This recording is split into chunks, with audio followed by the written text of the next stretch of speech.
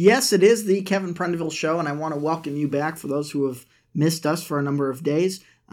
Went through reorganizing some stuff. We're going to be cutting some ads for the show soon, and we'll be going live again shortly, probably by the end of March. It is one of our goals for quarter one this year to get the show back on the road, back rolling. It is one of our most popular shows that we've ever done, so must be doing something right.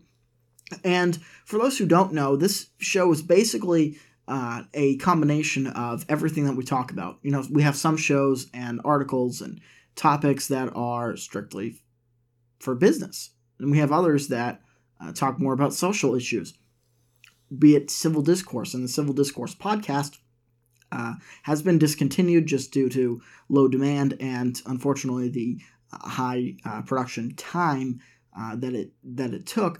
But we have been slowly pushing towards a more business-oriented topic. Now, that will change as different books come out and different things need our attention, so this show was designed to be more flexible. And as we're reintroducing it, we'll also reintroduce the show intro. This is the opening salvo, and this is going to set the tone for the rest of the show. So stay tuned as we talk about shipping, the coronavirus, and the U.S. construction market. I'm Kevin Prendiville. This is the Kevin Prendiville Show.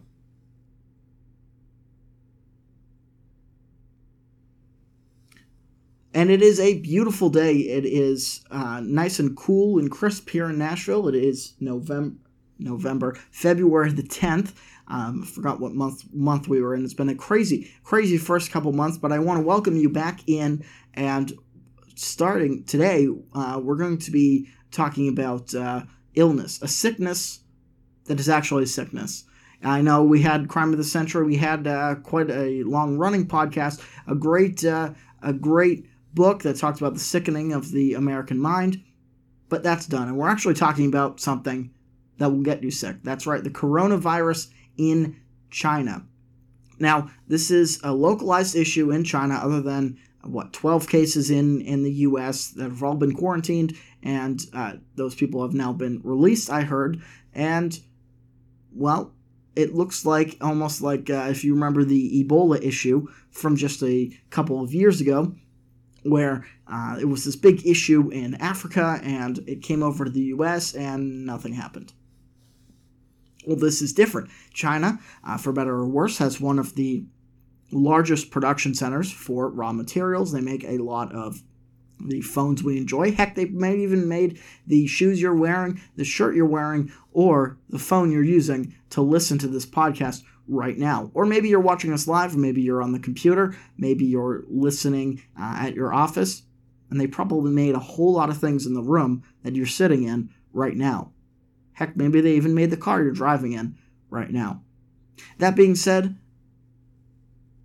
the reason that this sickness is affecting so many different sectors and could be hurting the U.S. economy in the future, because there is a little bit of lag, is because China has actually extended their holiday. They take about a month off where they don't put out as much as they used to, or as they would during the normal working months. So everything for construction materials, from screws and plastic items and those kind of raw construction materials just simply aren't being made. And that extension of the holiday, in order to try to contain this virus that has killed now almost 1,000 people, which is crazy in this day and age to think that a plague like this could happen. And I know it's China and they have like 3 billion people, so 1,000, is a small percentage of that. 1,000 people is a lot of people. I know they say death in those numbers is just a statistic, but, well, it could have huge ramifications. Because now you've got workers, even the ones that aren't sick. There's like 40,000 that haven't died that are sick, but the workers that are exposed to that or trying to prevent themselves from being exposed to it may not go back to work, and it just delays orders for things in most notably the construction industry in the U.S., which is already dealing with, unfortunately, a shipping issue with truck drivers. There's a labor shortage of people who want to drive trucks for a living. Maybe because it's not the most glorious job.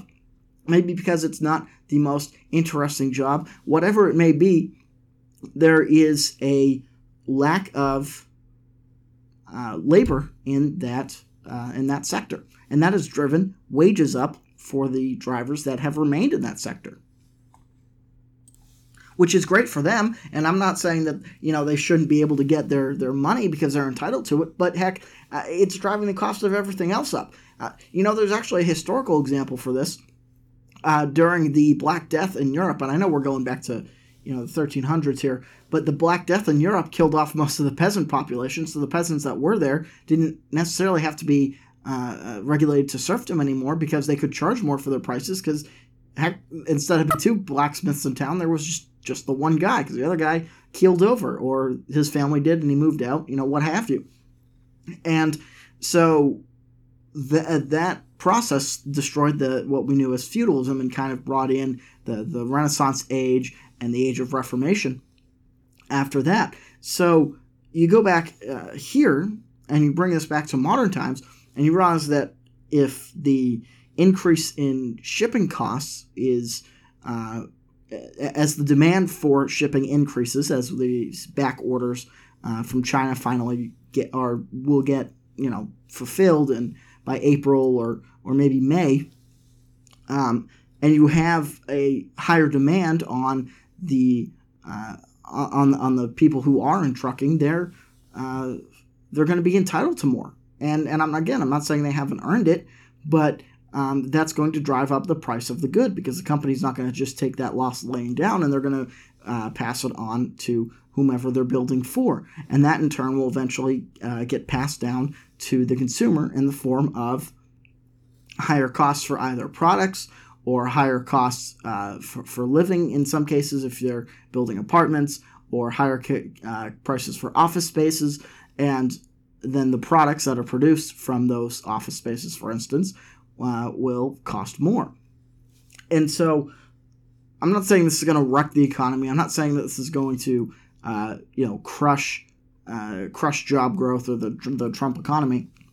I'm just saying that, if you see a constant rise in prices, this is one of the factors. And it's another reason, too, that, the stock market and business factors, the things that we're supposed to be telling people to invest in long term, aren't very controllable, are they?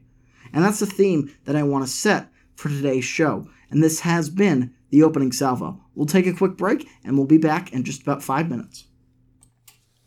And welcome back to the Kevin Prendiville Show. Hope you enjoyed the break, grabbed whatever you need to grab, and get ready to talk about some, more complex financial topics than we usually talk about on this show. But this is very, very important. This is maybe one of the most important things of the young year that we have talked about. Please, listen up. And so a lot of large banks and a lot of the banking systems are actually switching away from the LIBOR system. That's LIBOR, or the London International Bank office exchange rate. And this is the rate at which central banks can actually loan money to each other. And it's the benchmark that they use to loan money to each other. And it's usually used as a spread, this rate, and the difference between this rate and other indexes and rates, the spread between those are usually used to judge consumer confidence and how investors, regular everyday investors, are spending their money. So it's been a really solid benchmark for most of the world for about 30 years now. It was adopted in the 1980s and has been used ever since. But, and this has been going on since 2014, the transition time is going to be coming up here in 2020. And this is a big deal because it's going to really change how the ideas that a lot of these banks have been trading on and concepts that they've been using, it's going to change how those are seen. Because it used to be under LIBOR, the system that's going to be used until about 2021, 2022, these systems were really based on not only the short-term loans between the two entities, but it's also partly based on the expert. Essentially, you had these market judgments that were made that would affect the rate on these short-term loans, and they came from what are known as panel banks. And these are the 5 or so banks that would all meet and essentially discuss the terms, and it would be because they would be based on the available collateral and capital that these banks had, essentially their security. And so there was a lot of issues, or potentially a lot of issues that could arise from this as other countries develop and this banking system becomes more and more complex. It really wouldn't be a decent judge of risk and short-term risk, because then it affects consumer car loans and that kind of stuff.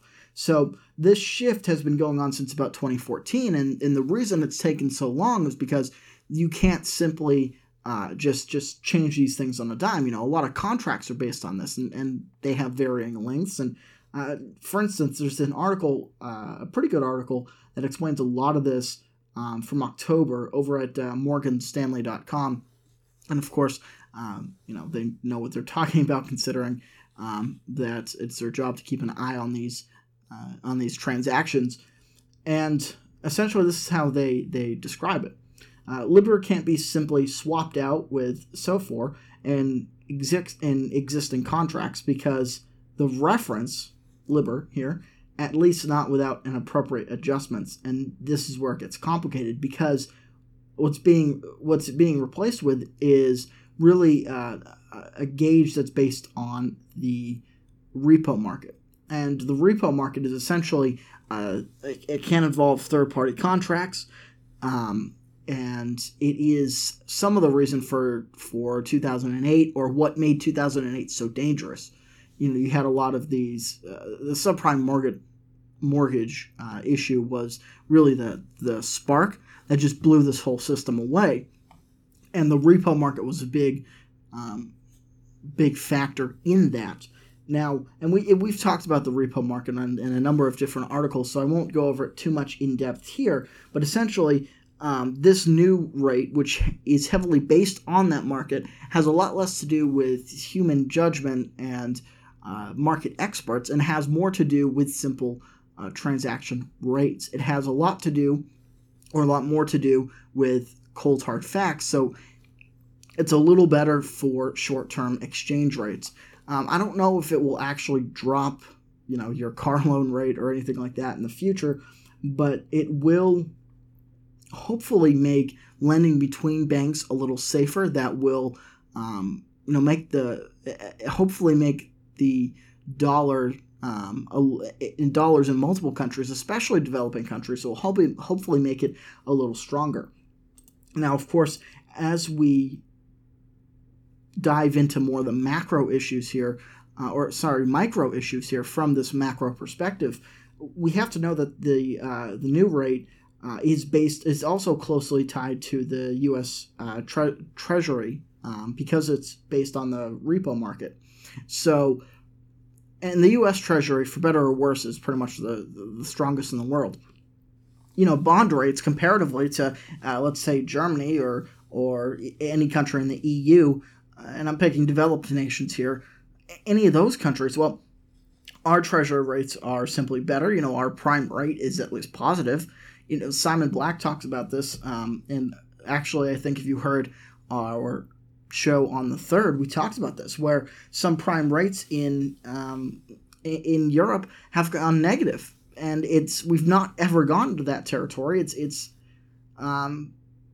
really territory that we have never been in, and so it's a little unstable. And so by tying this new rate to the U.S. Treasury, especially the repo market, the loans between central banks can be judged a little better. Hopefully, that will prevent the kind of cataclysmic market crashes that we saw in 2008 and really throughout the history of the complex markets.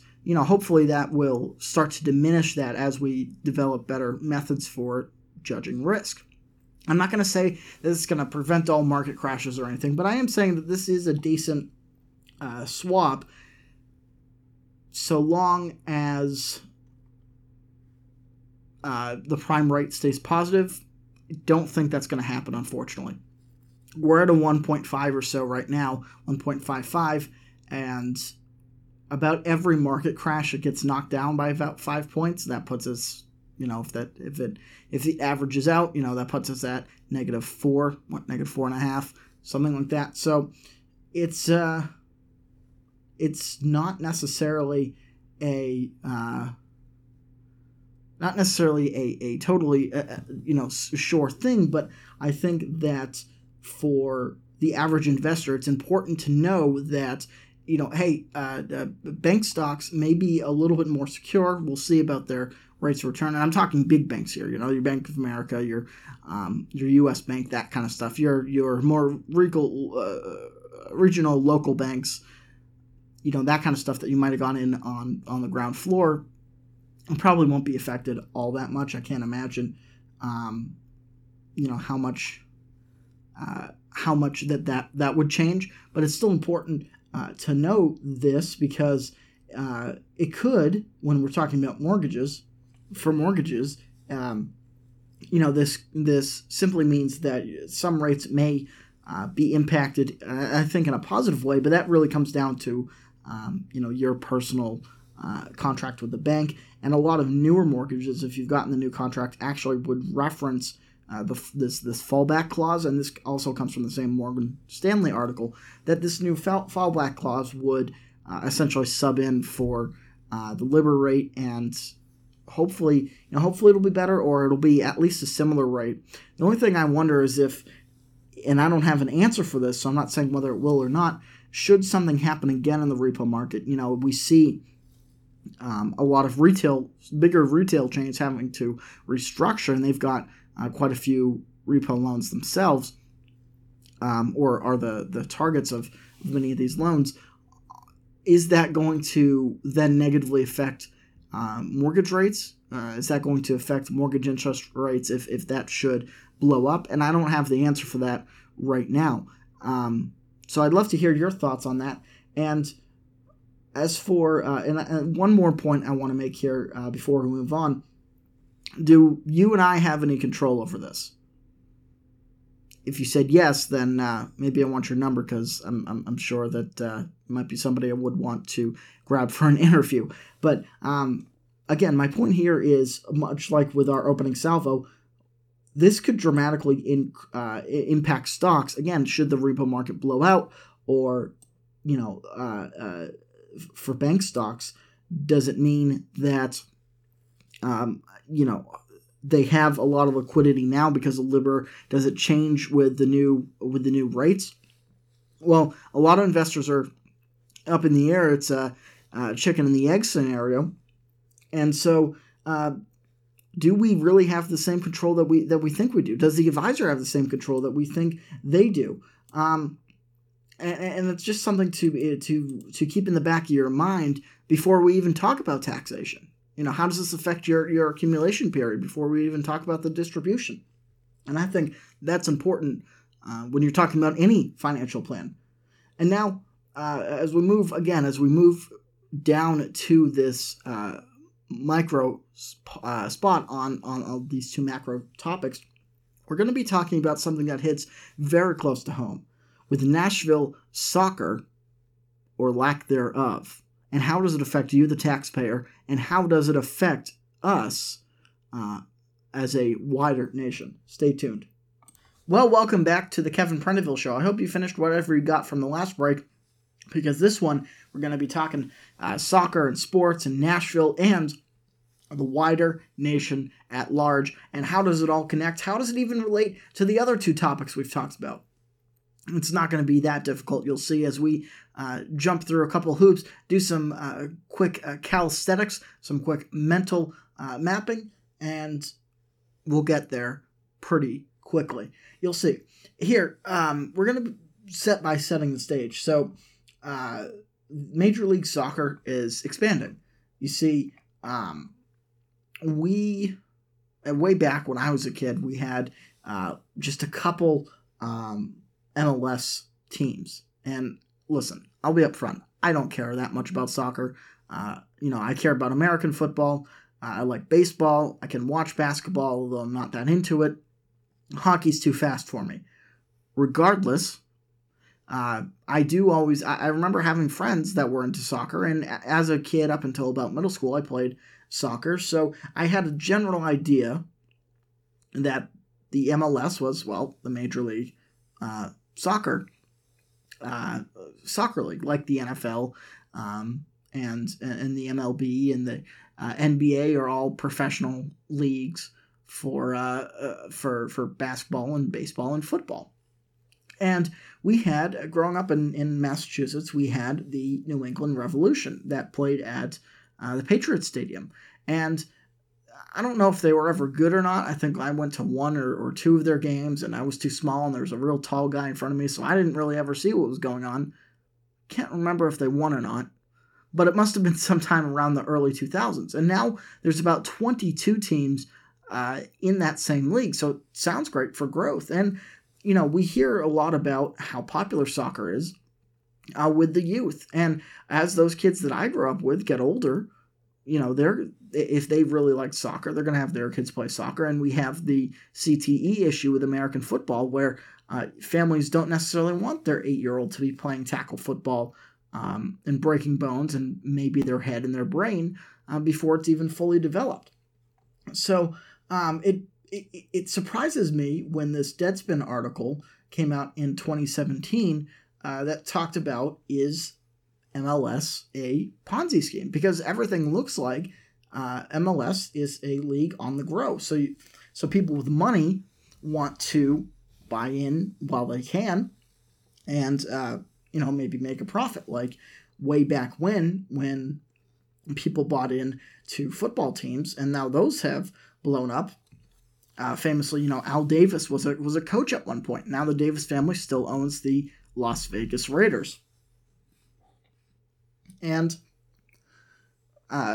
so it's only natural that billionaires who have, I'm sure, 42 CPAs on their staff and 36 financial advisors and all that stuff, if they're going to make a decent purchase, an expensive purchase with a sports team, that they would want to see a great return. And 22 billionaires can't be that wrong, right?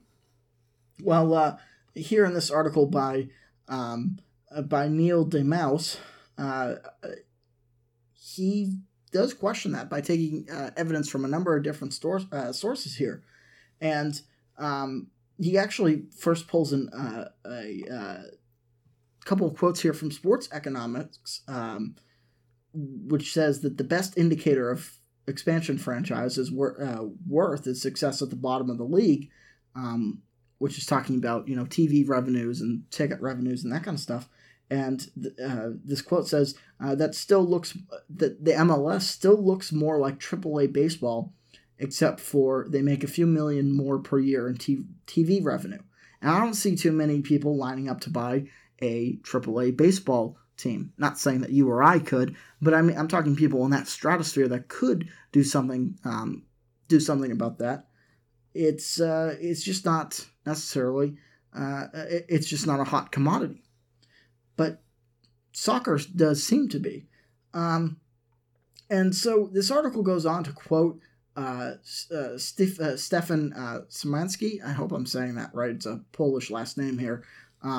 Who's one of the co-authors, actually, of a book called Soccernomics, and works at the University of Michigan.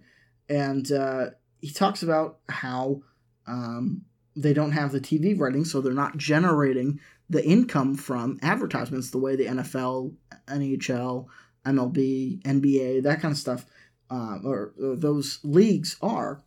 And so the MLS instead seems to be actually maybe even losing money, even though franchise values are rising. And That being said, one of the expansion teams that they're looking at is Nashville. And I mentioned all of that in this article on Deadspin beforehand, because I want to set the stage and I want to set your mind's eye around this issue where MLS seems to be popular on the onset, but how popular is it really? Well, in Nashville here, we've had a couple of mayors, and Mayor Cooper, who's our current mayor now, ran a campaign, a very successful campaign, on the fact that he was going to manage spending, which is interesting because, he is a Democrat, but the man before him, Mayor David Briley, got in trouble for having a budget that was missing about $40 million. It just kind of, appeared on the revenue line, and nobody knew where it came from. Nobody knew how it got there, but they may have been lying. I'm not accusing anybody of anything, and there hasn't been an investigation or any of that, but things didn't look so hot. And in this economic boom, I guess maybe they were anticipating some sort of growth or something like that. So it could be an honest mistake, but it's hard to, I don't know. I've never misplaced $40 million. I don't know if you have, but it seems like something that'd be a little difficult to do. Either way, one of the things promised was this soccer stadium. It was a new stadium built on the Nashville Fairgrounds. And this new stadium was supposed to bring in condos and, of course, revenue and all this stuff. Mind you that it is, the Music City, so it's not like Nashville doesn't have a name for itself outside of the Titans or anything like that, or the Predators. There are reasons people go to Nashville, and now it's the number one city in the country, maybe the world. I haven't checked it, for bachelorette parties. So there's a huge party scene, and you go to downtown and Broadway and all that stuff, and there's there's always or Music Row. There's always bands and music and people drinking and having a good time, and parties going on, and so you wonder, okay, do we really even need this soccer stadium? Talking to our previous mayor Briley, do we even need a soccer stadium? We've already got the Titans and the Predators, and how much additional revenue would it bring? Well, there is one study that we can look at that says people don't actually spend any new money on entertainment. They just redirect it. So, you build a soccer stadium, and the people that like soccer may spend less at local bars and restaurants, and not that the local economy is of utmost importance, but you're not adding any new money to the economy, but you are adding a new expense. Why? Well, because Nashville is on the hook about $300 million worth for this new stadium and sports complex that is supposed to be built. And there's that whole other thing about corporate welfare that don't even get me started on. I know you probably wouldn't expect a conservative or a finance person to be against corporate welfare, but look, I at the core of my being believe in the free market, and the free market has nothing in there about taking money from the taxpayers and giving it to corporations just because those corporations or people are big, so that's another topic for another day, but that is really what this outrage is about. So a group developed called Save Our Fairgrounds, and they're suing the city and saying basically to save the fairgrounds, and that the soccer stadium shouldn't be built, and in retaliation, Major League Soccer has said that they will just go somewhere else. They'll pull a team out. And that brings us back around to MLS itself. And this isn't their only city that they're looking at. They're looking at Charlotte, Cincinnati, Detroit, Indianapolis, Phoenix, Raleigh, Sacramento, San Antonio, San Diego, even Tampa, St. Petersburg, and St. Louis. There's a bunch of places that they're looking at, even though they're not exactly a popular league. You don't have sports shows debating soccer topics other than maybe when the World Cup comes around and America inevitably loses. And I'm sure sports shows in England talk about the Premier League and whatever other European leagues or world leagues get talked about, nobody's really talking about the U.S. Major League Soccer League. And so the question becomes, why is the franchise valuations going up while the income isn't exactly there? Annual losses, in fact, continue to mount. And normally there would be an explanation for this. So, for instance, Uber and Lyft notoriously, and Tesla even, have notoriously ran at a loss for a number of years at this point. And the simple solution to that is the fact that there's enough public money and investor money that goes into these companies that essentially keep them afloat, and they're able to leverage that into other projects, into advertising money and whatever they need to keep running, while the prospect of their improved their company rising in valuation keeps people hungry and buying in while it's supposedly low. Now, Simon Black has a great article called Broke Billionaires that really highlights this issue in depth, and I would recommend you go check this out, because it does relate what we're talking to, but it's a little different with Major League Soccer, because the question is, with the MLS posting losses, how on earth are franchise valuations going up? And one of the only explanations can be that it's a Ponzi scheme. And now I'm not again accusing anything, but there is this great article over on Deadspin that I will recommend that you look up, where I'm getting a lot of this information from, and the idea that the cities, here's the real problem, is that the cities are paying for it. The taxpayers are paying for it. A new stadium, a $300 million stadium gets built. That doesn't come from nowhere. That money comes from taxation. That money comes from bond issues. That comes from parking passes and toll booths and all of this things for a league that, are we sure it's going to be around in a decade? And I'm not predicting a crash. I'm not predicting a fall. I'm just saying, what if a competitor comes up? What if another league that maybe it's run better and doesn't have the corruption scandals and the issues surrounding it comes up and kicks it out? Then what does the city do?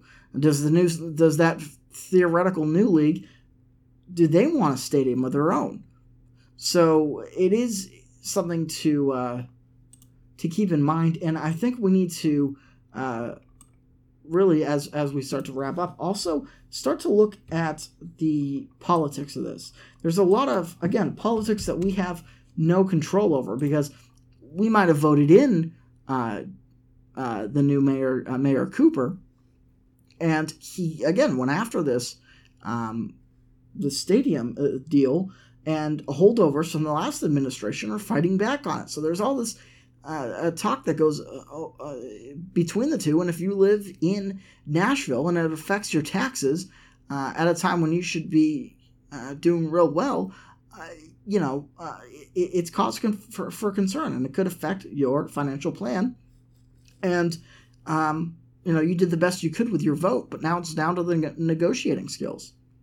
So that's where we're going to end this segment, and we're going to transition into another macro topic, and I want you thinking on this politics issue, because we're going to actually be talking about something that is very important here to wrap up, and that is about Joe Biden, and it's not looking so good. Is he going to go down with a ship, and what does that mean for the Democratic Party, and what does that mean potentially for your taxes? So our final topic of the day is going to be a little bit less on the complexity side, and just a general note about the state of the Democratic Party, and specifically about the Biden campaign. I mean, I was not born yet when Biden made his presidential run in the 80s, in which he was accused of plagiarizing, and it exploded his campaign. And boy, am I alive for this one, though. Man, he came out and he said he had the corn pop thing, and he said he was, he forgot which state he was on. He was sleepy on the stages, and just wasn't quite there. But according to all the polling, he was still the same Joe that we all knew from before. Not according to Iowa caucus numbers, not according to the fact that he has left New Hampshire early to go to South Carolina, where he thinks he can do better. Not to the point where the campaign is running out of money. This is not good for countries in wartime when they run out of money, and it will stop the production of war machines, and that's exactly what this is. Competition, and this is not looking so hot. We don't know what he's going to get in New Hampshire yet, but if he's already left, it's hard to imagine that he's going to do well in the state. If he doesn't even crack, if he doesn't win South Carolina, I think he's out. Personally, Mike Bloomberg's buying his way on stage. That's one thing, but what does it say about the state of the party where someone like Joe Biden? Well, I don't blame him for not voting for Joe Biden, but when Bernie Sanders is your nominee and the party establishment doesn't want it, and I don't know, how many of the base wants it. I understand that there is a vocal section of the Democratic Party that is communist socialist, but are they really so strong in number that they were going to put Bernie Sanders in? I doubt it. I think this just has a lot to do with who else is there. Bernie got snubbed in 2016, but for all her faults, you can at least say Hillary Clinton was an established candidate that wouldn't mock a voter on video, and at least knew how to run a campaign, obviously better than the Biden team, and she was able to beat Sanders, even though there was some stuff behind the scenes. So is it just a Sanders is all that's left, or is the Democratic Party actually full-blown socialist, akin to the English Labour Party? And that's the question I want to leave you with today. What does that come back when it comes to you? What does that mean when it comes to your taxes? What does that mean when it comes down to how the country is run? What does that mean for your personal freedoms? Because, Trump may be able to beat anyone that runs against him right now, but what about 2024 when it's not Trump and it's Jeb Bush or it's Lindsey Graham? Are they going to be able to beat Sanders, Buttigieg, or even Mike Bloomberg? Unfortunately, I kind of doubt it. And that's where we'll leave the Kevin Prendiville Show today. You can catch us every day at 6 a.m. And if you're listening to us on our podcast network, be sure to check out our other great shows here on the Kevin Prendiville Podcast Hub.